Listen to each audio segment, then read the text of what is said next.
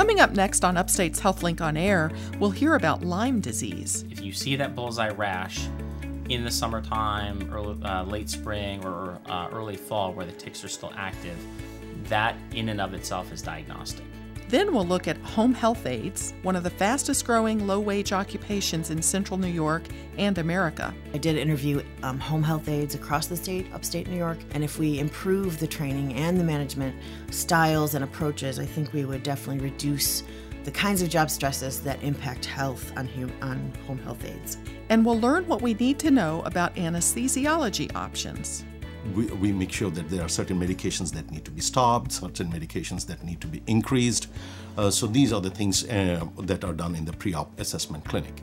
All this, a checkup from the neck up, and a visit from our Healing Muse, coming up after the news.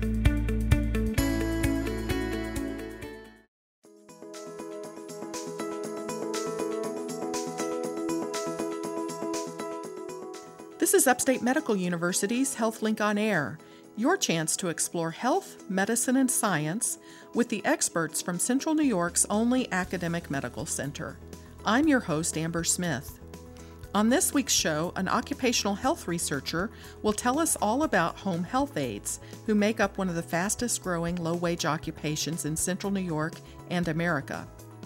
Then, an anesthesiologist will explain how to prepare for surgery. But first, we'll talk about what's most important to know about Lyme disease. The abundance of deer ticks throughout central New York fuels the fear of Lyme disease. With us today is Dr. Christopher Polino, an assistant professor of medicine specializing in infectious disease and the director of clinical research at Upstate's Center for Global Health and Translational Science. Thank you for being here. Thank you for having me. Now, prevention is the best strategy, I assume. Insect repellents, removing ticks promptly, reducing tick habitats. But despite our prevention efforts, it's really not that unusual to find a tick after visiting a park or even playing in the backyard. So if someone finds a tick on themselves or their child, what should they do? So, some places don't advocate saving the ticks. I prefer to see the tick to make sure that it is a deer tick. So save it in a plastic bag? Save it in a plastic bag, some kind of a container where obviously it won't escape and potentially put anybody in the household at risk. But here at Upstate, the infectious disease providers can recognize the adult ticks. And if there's a question, we have entomology colleagues who we could easily either bring the tick to or send a picture of the tick and they can help identify it. And that way it kind of determines whether or not you're at risk for Lyme disease, because the Ixodes scapularis deer tick is really the only one that's going to carry the disease, as opposed to some of the other ticks that you could see in the area. Interesting. So that would be helpful. It would remove it and save it. Okay. Now, Lyme disease is not something that develops overnight. If you get bitten or remove a tick one day, you're not going to wake up with the bullseye rash the next morning, right? Right. Yeah. Typically, if you get a tick bite, you may get a local reaction to the tick bite itself, to the salivary proteins and whatnot, and you can get a little lesion at the bite with a little surrounding redness. The bullseye rash is more distinct. It's usually 5 centimeters or bigger in diameter. And it usually occurs about a week to 2, maybe 3 weeks after the initial bite. It can be accompanied by kind of acute symptoms where you have the early localized Lyme disease where it's at the site. You may have some fevers, chills, flu-like symptoms. People have described it to me as feeling like you have the flu without any of the respiratory symptoms. And then after you get those kind of generalized symptoms, the aches and the pains and whatnot, there are other syndromes that you can develop. There's early disseminated Lyme, which can present with heart findings, where you can get the electrical activity of the heart can be disorganized, and you can go into heart block, and that has its own symptoms, typically fatigue, potentially chest pain. And then there's other aspects as well, similar to things like meningitis. So there's a Lyme meningitis that you can get with bad headaches. You can get Bell's palsy, which half the face is basically paralyzed. And then there's also the arthritis that can occur as well as you kind of get later into the development of the disease itself. Are these like complications of Lyme? Or are they more severe cases of Lyme? Or Yeah, I mean, everybody's different, and depending on whether or not you receive treatment early enough, you could develop some of these more complicated cases. It's a question of whether or not the spirochete, which is the organism that causes Lyme, actually infects these tissues, or if it's more of an immune response. There's some differing opinions out there about that. So it is essentially a spectrum of complications, like you could see with really any type of infection. so if you end up with this flu feeling without the respiratory, and you remember having a tick encounter, you end up going to your primary care doctor, I assume.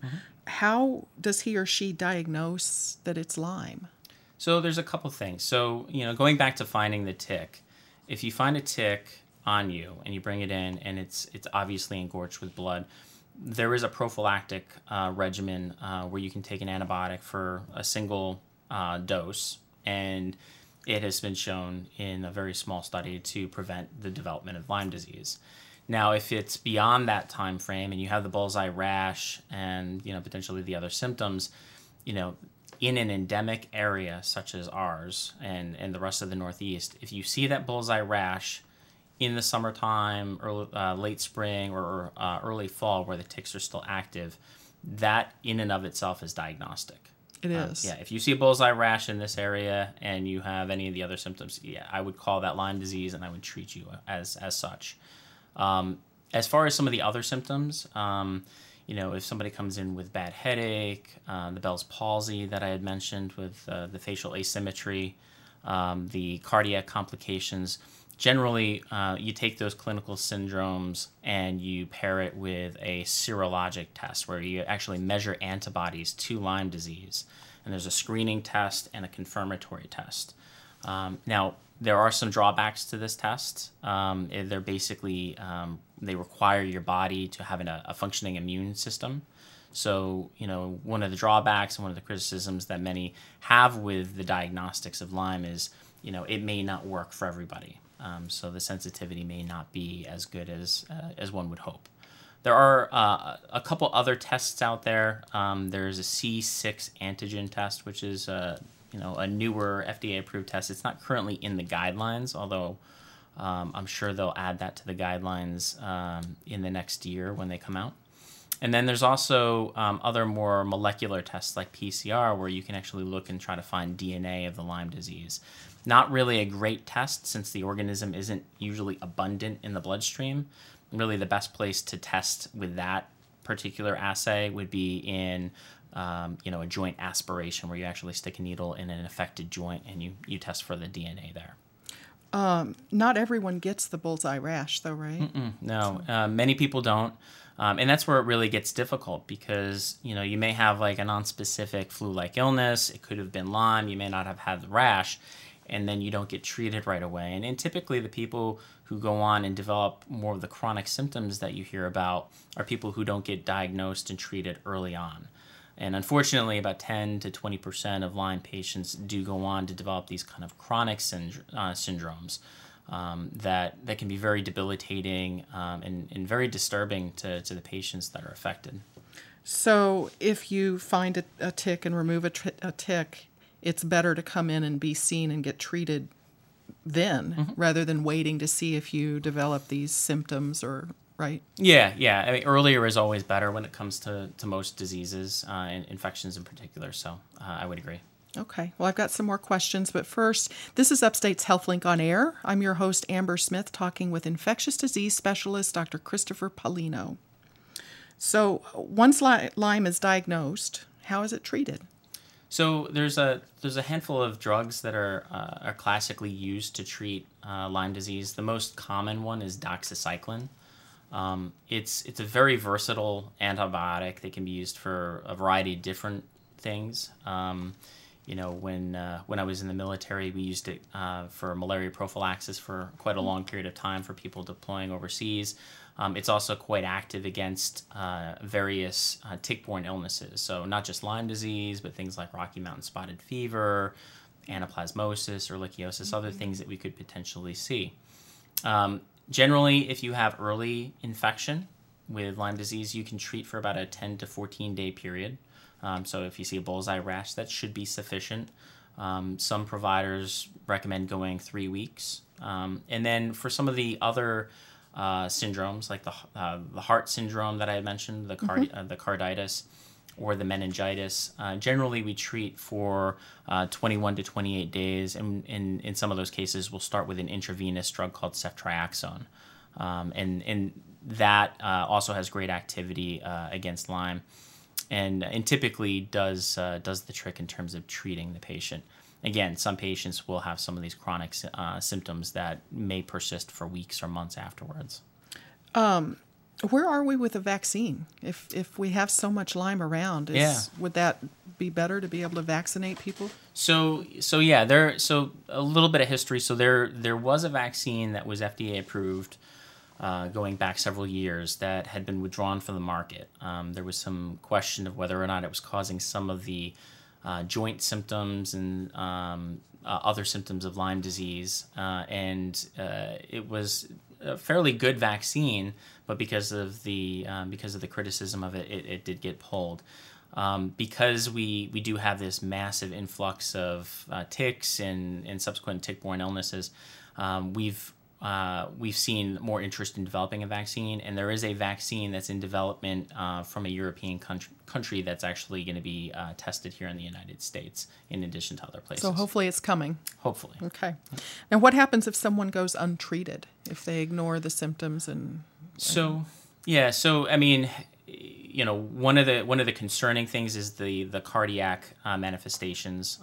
You can go into complete heart block, and that can have its own consequences and potentially be a fatal complication. What most people end up having is these chronic joint symptoms and chronic just feeling fatigued, headaches. People describe a memory fog, where they just can't think clearly. And this can happen either without treatment or with treatment.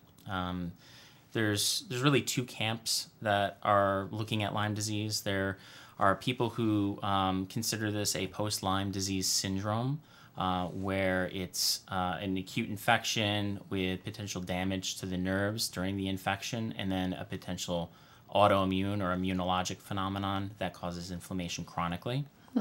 And these symptoms, as I said, can go on for weeks, months, and sometimes in some cases years.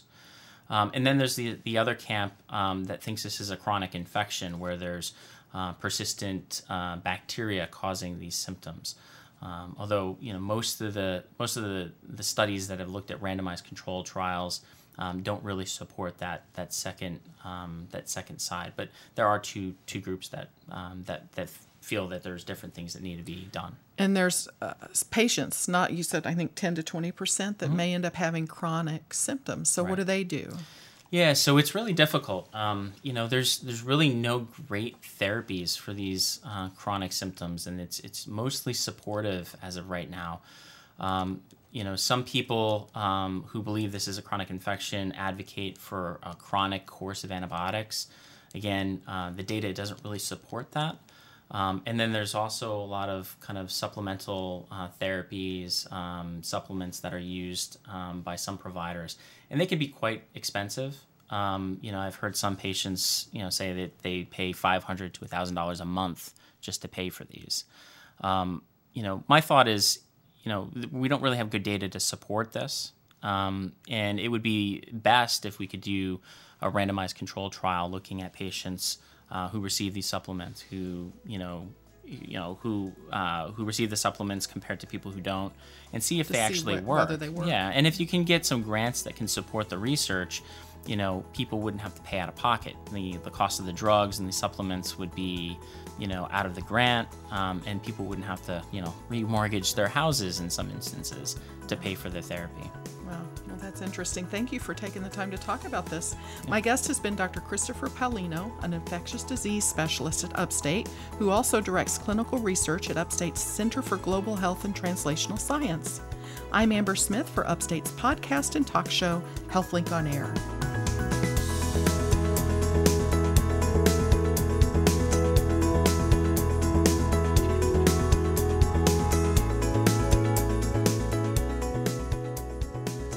Next up, the ins and outs of the home health aide occupation on Upstate's HealthLink on Air.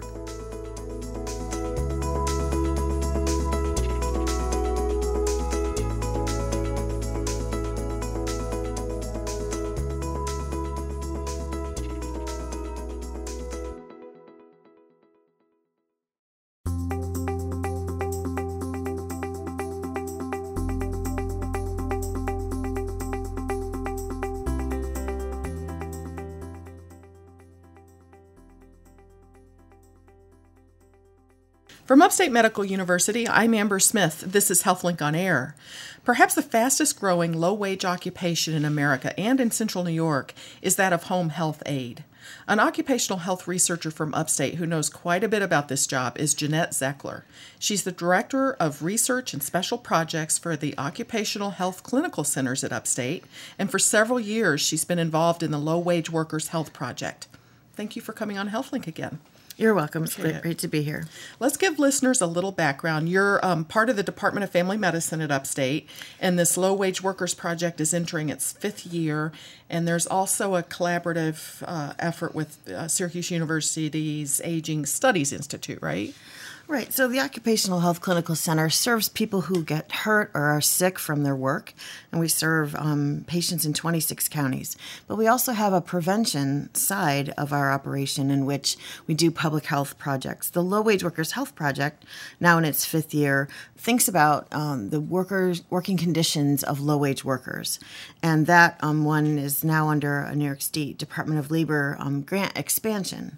And part of that project, I was interviewing and having focus groups with low-wage workers, and I kept running into home health aides who were struggling with their work-related health. And so as a part of my dissertation, my PhD studies, I developed a study to look at the stresses that work at work for home health aides. Okay, so tell us what is a home health aide, like definition, and what the job entails. So home health aides in the state of New York, and it does vary by states, they do the basic, very lowest skilled nursing. So they will be doing bathing, feeding, maybe coming in and making sure that the person's health status is stable. They will not be administering medication. They do serve under the supervision of registered nurses. So they are able to just carry out, like I said, the most basics, bathing, cleaning, basic nutrition, and those sorts of activities that really make a difference in the health care of especially older people or disabled people. Is there any licensure or certification required, or can anybody be a home health aide? Well, there's a lot of this work done informally, of course, just among family and friends for various sorts of arrangements. But to do this in New York State, there's a 10-week training, and then you do become eligible to do the work officially. Like that's the way Medicaid can be billed, and Medicare, the billing for the services can take place. And then this work usually takes place through agencies that manage home health. Okay, and so the agency would place a home health aide in someone's home, someone who wants That's help. right. That's right. Under the care of the nurse, and ultimately the doctor orders these things. So the doctor will order this, the registered nurses supervise, and then home health aides carry out the basic work. What is, when we say low wage, what do home health aides generally start out making? Home health aides in this Central New York region make some of the lowest wages that I hear about. So they make a minimum wage, $10.70, up to $11 or $12. In some cases, if they have been doing it for many years, they may approach a $15 mark, but it's generally quite low paid, and the arrangement is generally per diem. Very few have a full-time job where they're offered benefits. It's often very sporadic scheduling. Okay. So what have you found in terms of numbers and who are the people that are doing this type of work? Well, most people doing this type of work really do it because they love it. And they somehow have connected through their lives with caring for people at home, either a family or a friend. And then they decide that this is something they enjoy doing and find great fulfillment. There are mostly all women and much more. There's an overrepresentation of people of color in these jobs. And is it young or older? Or? Interestingly, you'll very often find middle-aged women doing this work, or even older women. So there's a characterization in your mind of low-wage work being with young people, but very often this is not an entry into a career that has a strong path. So it's often women entering the workforce at middle age. Okay. So what types of stressors come with this sort of a work environment? In the research that I did, I really leaned on some stress models that we know about in occupational health. We know that when there's high demand and there's low control over what you're doing, you have little say in how it's being done. And even worse, when there's lack of support, that creates a situation where the stress at work impacts health negatively. So we do see that in the home health, aides work. There's a high demand, there's strong caseload, it's difficult work physically and mentally. And then, sometimes the home health aide is isolated from the agency or from their supervisor, and they are left on their own a bit, out in the community. And those sort of conditions set up high stress. And they also experience what some call the effort-reward imbalance, where they're doing so much work for so little coming back to them that they can tend to feel strained in that way. There's a strain where it's just not worth doing this for this money. But there's got to be some good to it, too, because some people might like the what you might call isolation, but they might see it as independence, and they don't want to be in an office. Mm-hmm. Absolutely. There's a lot of people who report that. They like the independence. They like to go in and feel that they have sort of charge of the care of the person that they're taking care of. And they do set up quite a setting for the person to either carry out the end of their life or engage in healing, whichever process is going on. Often it's palliative care, often end-of-life care. And the home health aide brings a lot to their work. And they do enjoy the sense of satisfaction that they're doing something important. And I imagine there can be some pretty close relationships that form, too, between an aide and the family or the loved one that they're taking care of. So. Absolutely. They do form the emotional bonds. And one of the things they'll say to me is, listen, I'm human. They teach us to have some objectivity, but we really just can't. We do make these emotional connections. Mm-hmm. But they're also able to disconnect in a professional way as well. It's not as though it's their own family in the end. Right. So most aides, as you said, are employed by an agency. Are there stressors that agencies are under that sort of maybe spill over onto the aides themselves? Yeah, a part of the research that I did was to interview home health agency leaders. And those agency leaders were able to just clarify some of the reasons why the aides are placed under those kind of pressures. The pressures that they face, especially around reimbursement. So why the low pay? Well, they're only reimbursed so much from Medicare and Medicaid. And so it's difficult for them to, raise their wages. And they try to employ reward systems, and that they're only partially helpful. I think that when I look at some of the strains that could be easily reversed and changed around, we see agencies that have the registered nurses in a culture where they have a high sort of authority structure over the aides. And there may be many good reasons for that. However, many of the aides feel disrespected on the job, and that adds to that strain. And again, these job strains lead to chronic disease states, right? So hypertension, there's connection between even reduced immune function when people feel under these strains. Those are based in literature, not just an intuitive sense that the stress isn't any good. It's actually connected to people's long-term health, and that's why it's important. And even connected to injury rates. So injury rates are higher where we see strain higher, job strain and stresses.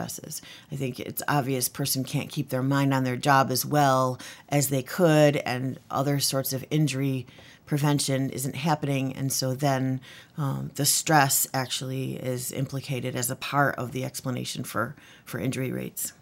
Is there something that can be done to improve that through training or? Yeah, I think that, the upshot of the studies that I conducted, which I did interview home health aides across the state, upstate New York, and the agency leaders. And in the course of that, I also engaged in what they call participant observation. So I was able to hang out at these agencies and just sort of see what's going on, really.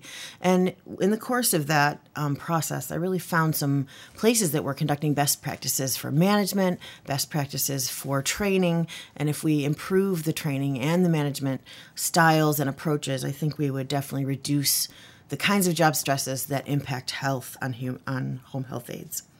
Well, let me ask you this: if one of our listeners is considering a job in home health aid, as a home health aide, do you have any advice for how they can go into that job and get the most out of it and have sort of a safe way of working?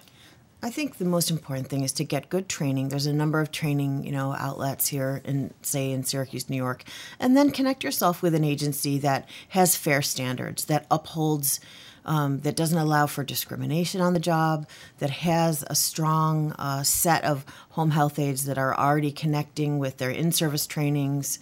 And I think that finding that mix of an agency that has strong values that can match your values because you care about people is why you want to go into this, I think that would be the best path. And to realize that the home health aide can be an entry to a longer path where someone would start there and then seek out advanced home health aide training, become an LPN eventually, and those sorts of pathways to better career options to elevate yourself is possible through home health aid, where it may not be through other low-wage jobs. Other low-wage jobs may not have the same opportunity for pathways. So it could be a way to sort of show you whether this field is something that you would excel in or that you would Certainly. enjoy. The home care will be expanding as we go. So we know that we have a baby boom going on, and so, that went on. And so Right. Those baby boomers are aging now, and the expansion of our healthcare system is such that we would like more people to be in their homes longer and recovering at home because people are more comfortable there and that's where they want to be. So to be part of that, ongoing push to have those sorts of settings, I think is exciting and can be a good entry level, but to watch for decent pay. And some places are unionized, and that may also enhance your employment arrangement, which is what we say is, your agreement, what you agree to do for the money you're making. It sounds like when you say, choosing an agency that matches your values, it sounds like that might be as difficult to do as it is for a person to find a good home health aide. Word of mouth, recommendations from friends. I mean, how do you go about doing that? Well, I think there are some major agencies in town. If you Google home health care, Syracuse, New York, you would find some of the larger agencies in Syracuse. I think there is plenty of word of mouth. You certainly could call the Occupational Health Clinical Center, and I might have some more insight as to where someone might try to work in this field. But generally speaking, it's kind of like, you have to enter any job with eyes wide open and think about the arrangement you're agreeing to. Do you have enough transportation?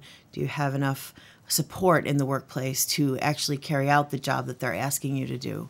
And if you ask enough questions about that and you feel like you can connect with the agency leaders there, I mean, there are plenty of people in the leadership of these agencies that are interested in recruiting and retaining home health aides over the long haul. So they definitely want to do well by their people. Good if advice. They can. Thank you for being here. My guest has been Jeanette Zeckler, Director of Research and Special Projects for the Occupational Health Clinical Centers at Upstate. I'm Amber Smith for Upstate's podcast and talk show, HealthLink on Air.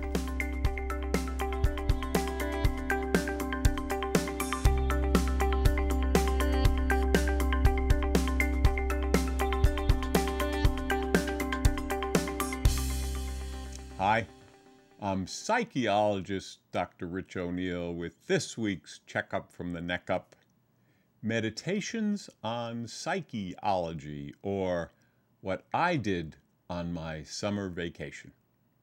Well, folks, actually it should read what I do on my everyday vacation, because right after I wake up every day, well, almost every day, I'm trying to be flexible.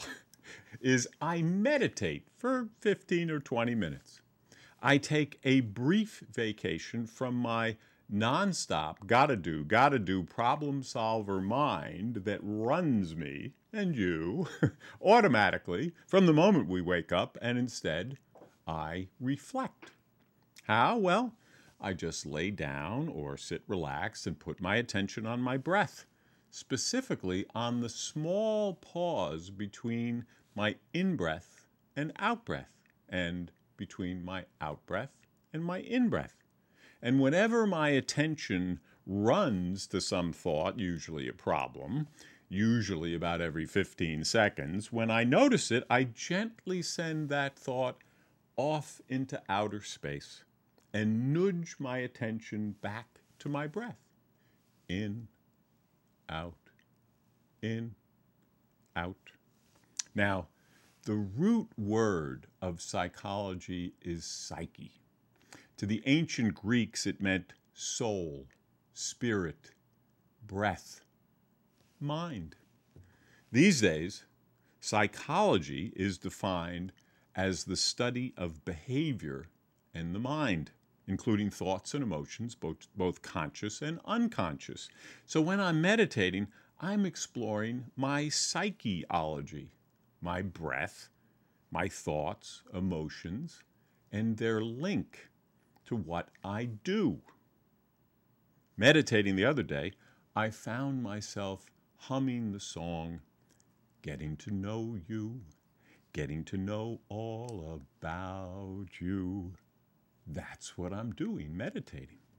Now, I'm a novice meditator, so I am discovering that my thoughts can be repetitive, discovering that thoughts are just thoughts that my mind generates, and that they generate feelings, some good, some not so good, and that I can think them if I want, and if I don't, I can think something else, or I can notice my breath and relax my body. Of course, as a psychologist, I know one of the best ways to change what we think or feel or do is to observe whatever we want to change. If you have something in mind that you'd like to change, you might consider becoming your own psychologist and meditating and discover, how do you do? Research shows as little as 12 minutes of meditation a day is good for our mental health. In my 15 or 20 minutes the other day, up popped this joke from long ago about philosophers, intellectual cousins of us psychologists. To be is to do. Camus. To do is to be. Sartre. To dooby-dooby-doo. Sinatra. I'm Dr. Rich, the Ohmster O'Neill. Thanks for tuning in.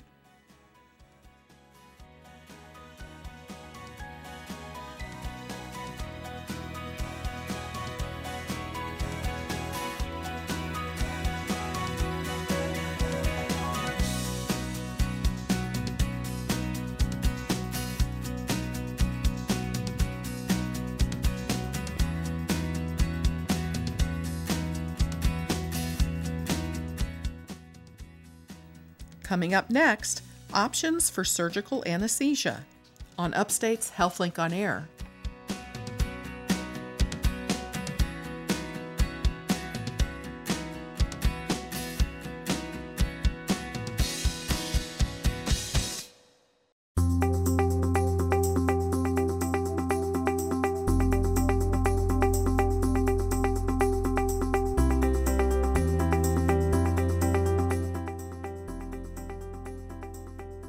From Upstate Medical University, I'm Amber Smith. This is HealthLink on Air.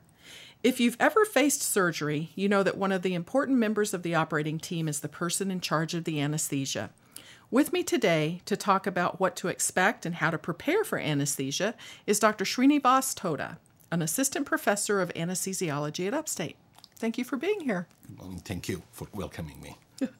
Well, let's start with what is the overall goal of anesthesia? Is it pain relief? Is it amnesia? Is it comfort? What's the goal of anesthesia? Well, generally speaking, the aim is all of them together as much as possible.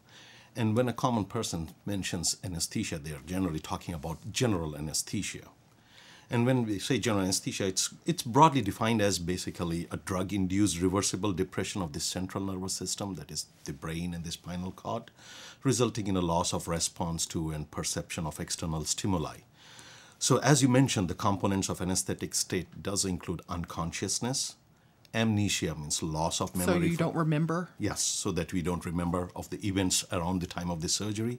Analgesia means inability to appreciate pain, which is good. Okay. And to some extent, immobility. Okay.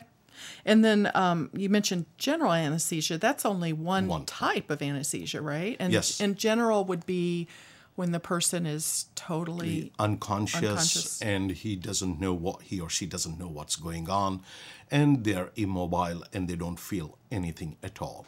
Okay. What are some of the other types of anesthesia?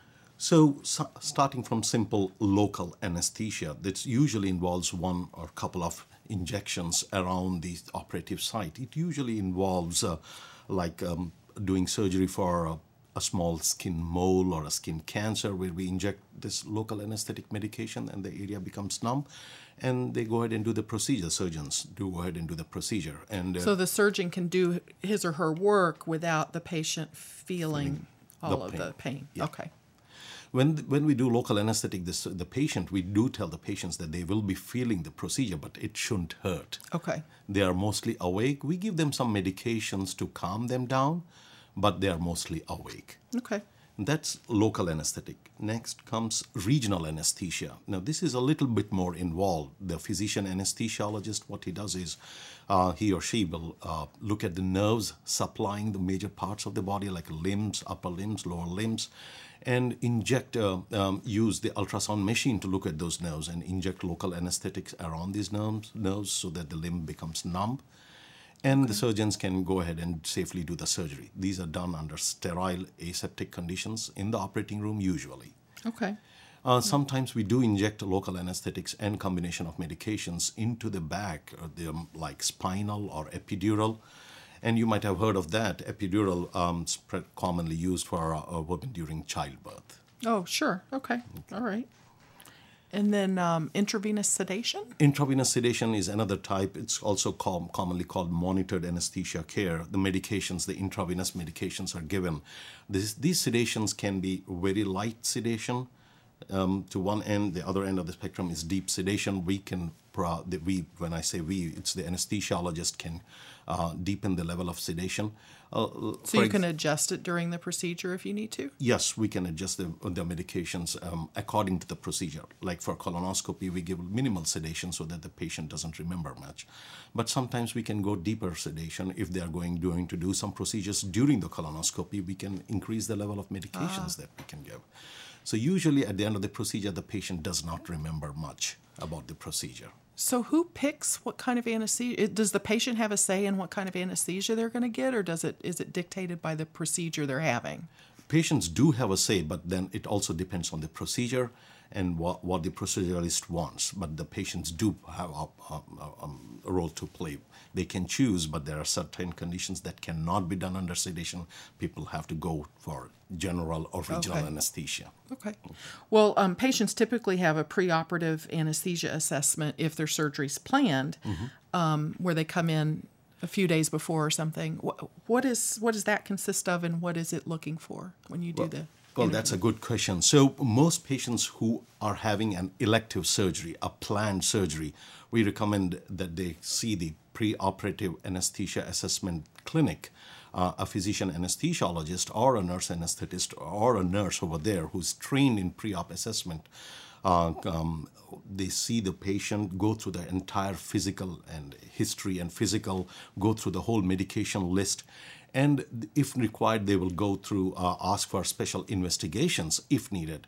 We go through the whole system, the cardiac, the heart, the lung, the endocrine system. And if there are any medications that need to be altered, we optimize the patients and also give them a set of instructions to be followed for the day before the surgery.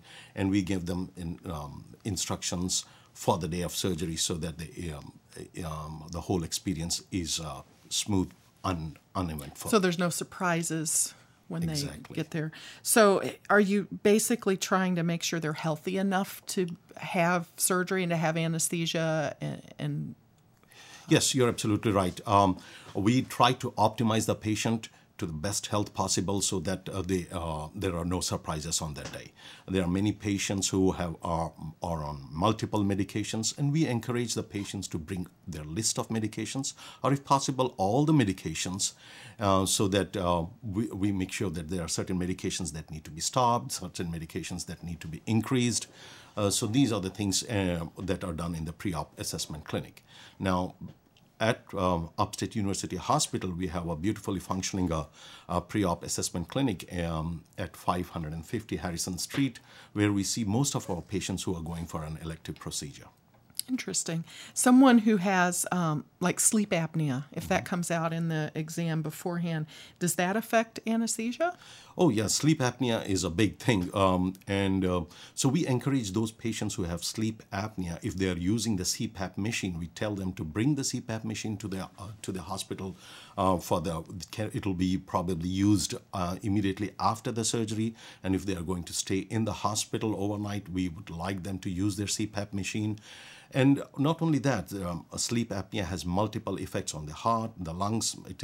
So we go through the whole checklist, making sure that the sleep apnea does not really interfere with his anesthesia and surgical experience. This is Upstate's HealthLink on Air. I'm your host, Amber Smith, talking with Assistant Professor of Anesthesiology, Dr. Srinivas Toda. Now, most patients are told that they have to stop eating and drinking several hours before surgery. Why is that? Well, before an elective planned surgery, we always ask our patients to be starving. Now, even 30 cc's or 30 ml of stomach contents as they go to sleep, if that gets into the lungs, that's called lung aspiration. 30 cc's is not a whole lot. It's a very tiny amount. Okay. Even if that gets into the lungs, which can happen if they're not starving, that can give rise to severe complications like pneumonia and prolonged ICU stay. So we want the patients to be starving. Now, they can take clear fluids. Clear fluids means water or fruit juice without pulp. They can be ingested up to 2 hours before the surgery. Okay. Solids, like anything fatty meal, it's not supposed to be taken for at least 8 hours before the surgery. Now, for infants, babies, we recommend that they can take breast milk up to 4 hours, and non-human milk, 6 hours. Non-human milk is considered somewhat like solids because it solidifies in the stomach. And so to avoid the risk of aspiration, we always advise fasting for at least a few hours before the surgery. Now, we've recently had an orthopedic surgeon who was on HealthLink on Air who explained how smoking can greatly delay healing. Mm-hmm. Does it also increase the risk of anesthesia-related problems? Absolutely. Smoking not only causes delayed wound healing, has surgical problems, but it also increases the multiple other risks, lung problems. It can increase the risk of pneumonia. Immediately after the surgery, the patient, especially if they are having abdominal or surgeries on the thoracic cavity, they won't be moving their lungs too much because of the discomfort. And if they're smoking, there is a higher chance of them having secretions, and this does increase the risk of lung complications like infections and pneumonia.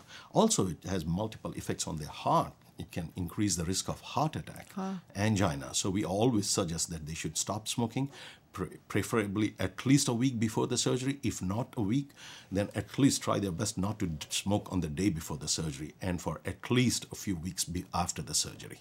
Okay. Well, let's talk about the risks of anesthesia and are those risks greater in older people? Absolutely. As one grows older, the brain becomes a little bit more susceptible to the effects of anesthetics.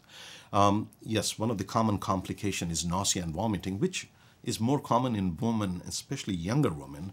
But as one grows older, these anesthetics do have an effect on the aging brain. So sometimes the older people, they're left with post-operative delirium. After surgery, one can become a little bit more confused, problems remembering things or focusing on things and unaware of their surroundings. So this delirium, is that temporary? It's usually temporary. It can last for a few days, up to a week. But then there is another type called postoperative cognitive dysfunction. We call it POCD. This is more common in people who have underlying conditions like previous stroke, mild dementia, including Alzheimer's, lung disease, congestive heart failure, and this can sometimes be permanent, and sometimes it can be debilitating. And this is a much more serious condition. Are there things that people can do, elderly people can do to help reduce the confusion after surgery? Absolutely. So we always ask family members to stay with the patient after the surgery or before the surgery. This helps them the patient feel a little bit more comfortable and less disoriented. We also encourage them to bring their glasses, their hearing aids, so that they can be used as soon as possible after the surgery. Now, in the recovery room, we do sometimes encourage them to stay near a window. This is helpful to gaze out and so that they can tell whether it is day or night. And sometimes we do tell them to pack familiar objects like a family photograph or a calendar into the bag, so that this does help them readjust to their surroundings after the procedure. Now, in terms of risks to anesthesia, I know that you go over like medications that the people are taking, but some people might not consider herbal and dietary supplements as medications and may not mention those. Are they a problem for anesthesia? Absolutely, you're right. It's surprising that 50% of the Americans are on some sort of dietary supplements. Vitamins or something. Vitamins, ginkgo, ephedra, vitamin E. For example, ginkgo and ginger. Ginkgo is used for improving the memory but does increase the risk of bleeding. Ginger has some antiplatelet-like action, does increase the risk of bleeding. I'm not saying they're bad. They are absolutely good for your body, but we suggest that these be stopped for at least a couple of weeks before the surgery. Ephedra, vitamin E is commonly taken for slowing the aging process and for a number of reasons. It can also increase the risk of bleeding and cause blood pressure problems intraoperatively. So we suggest that those herbal supplements should be stopped for at least a couple of weeks. And all these are addressed in our pre-op assessment clinic at 550 Harrison Street. Wonderful. And then we talked about older adults. What about children? Are there special considerations when a child is facing surgery? Absolutely. Now, having a surgery or a medical procedure can make anyone anxious. But when it comes to a child, it adds a whole new level of anxiety for the whole family, including the child. So the child may have surgery in the hospital and spend the night in the hospital, or may have a procedure in an outpatient surgery center and go home. But the most important thing that we advise the parents is they do play a very important role here. They need to be honest to their children, and they need to be confident. Nothing suits a child more than a confident parent. The parent may be a little nervous about it too. Oh yes, they are nervous about it, but we give them enough information so that they know what to expect.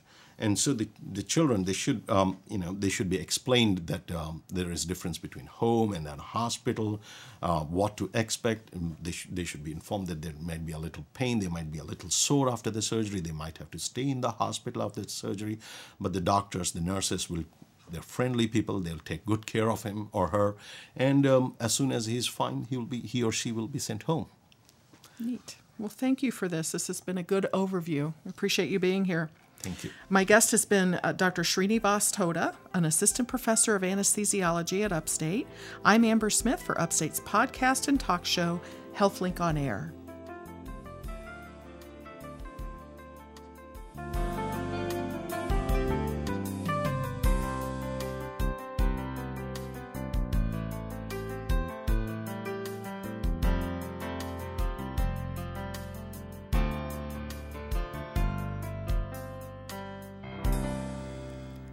And now, Deirdre Nealon, editor of Upstate Medical University's literary and visual arts journal, The Healing Muse, with this week's selection. We live in a staccato time, short, intense bursts of talk or tweets or conversation that jumps from looking at our phones to looking at the real person standing next to us. It's not a time that invites leisure, but sickness or aging or healing can do that. I have two poets who share that now unusual activity of living in the moment for the moment. Here is naturalist, artist, and perhaps not surprisingly, snail expert Marla Capolino and her poem, Slowing. Moving distinctly and unconventionally, with deliberate, unhurried pace, a whispered Tai Chi dance in the nucleus non-worry. Now I see the spaces between the raindrops and the soft outer glow of seeds and sprouts and leaves and larvae, and the multicolors of lichens and patterns on spiders and cicadas whose calls swell in pitch and volume. I calmly study ripples in the wake of the atmosphere of those who advance more quickly than I choose. And in similar fashion, California poet and social worker Donna Emerson gives us some breathing room in sipping tea. Since surgeries slowed me down, I live in an old summer, sip from morning's cup. My mouth lingers on its porcelain edge. Tea steam wafts toward the manzanita. Tea fog drapes me, floats me away from porch and chair. What an easy landing on the spread jasmine. Feet now sticky, honey dew in my nostrils, walking on tiptoe toward the far fence.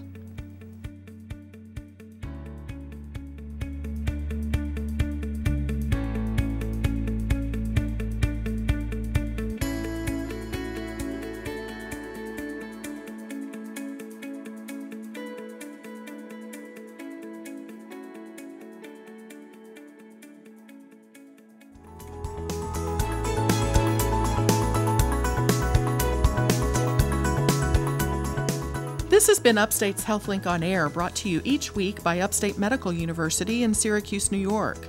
Next week on HealthLink on Air, get an update on sickle cell disease and learn about some advances in stroke care at Upstate. If you missed any of today's show, listen on demand on our website at healthlinkonair.org or find a podcast in iTunes by searching for one word, HealthLink. I'm Amber Smith. Thanks for listening.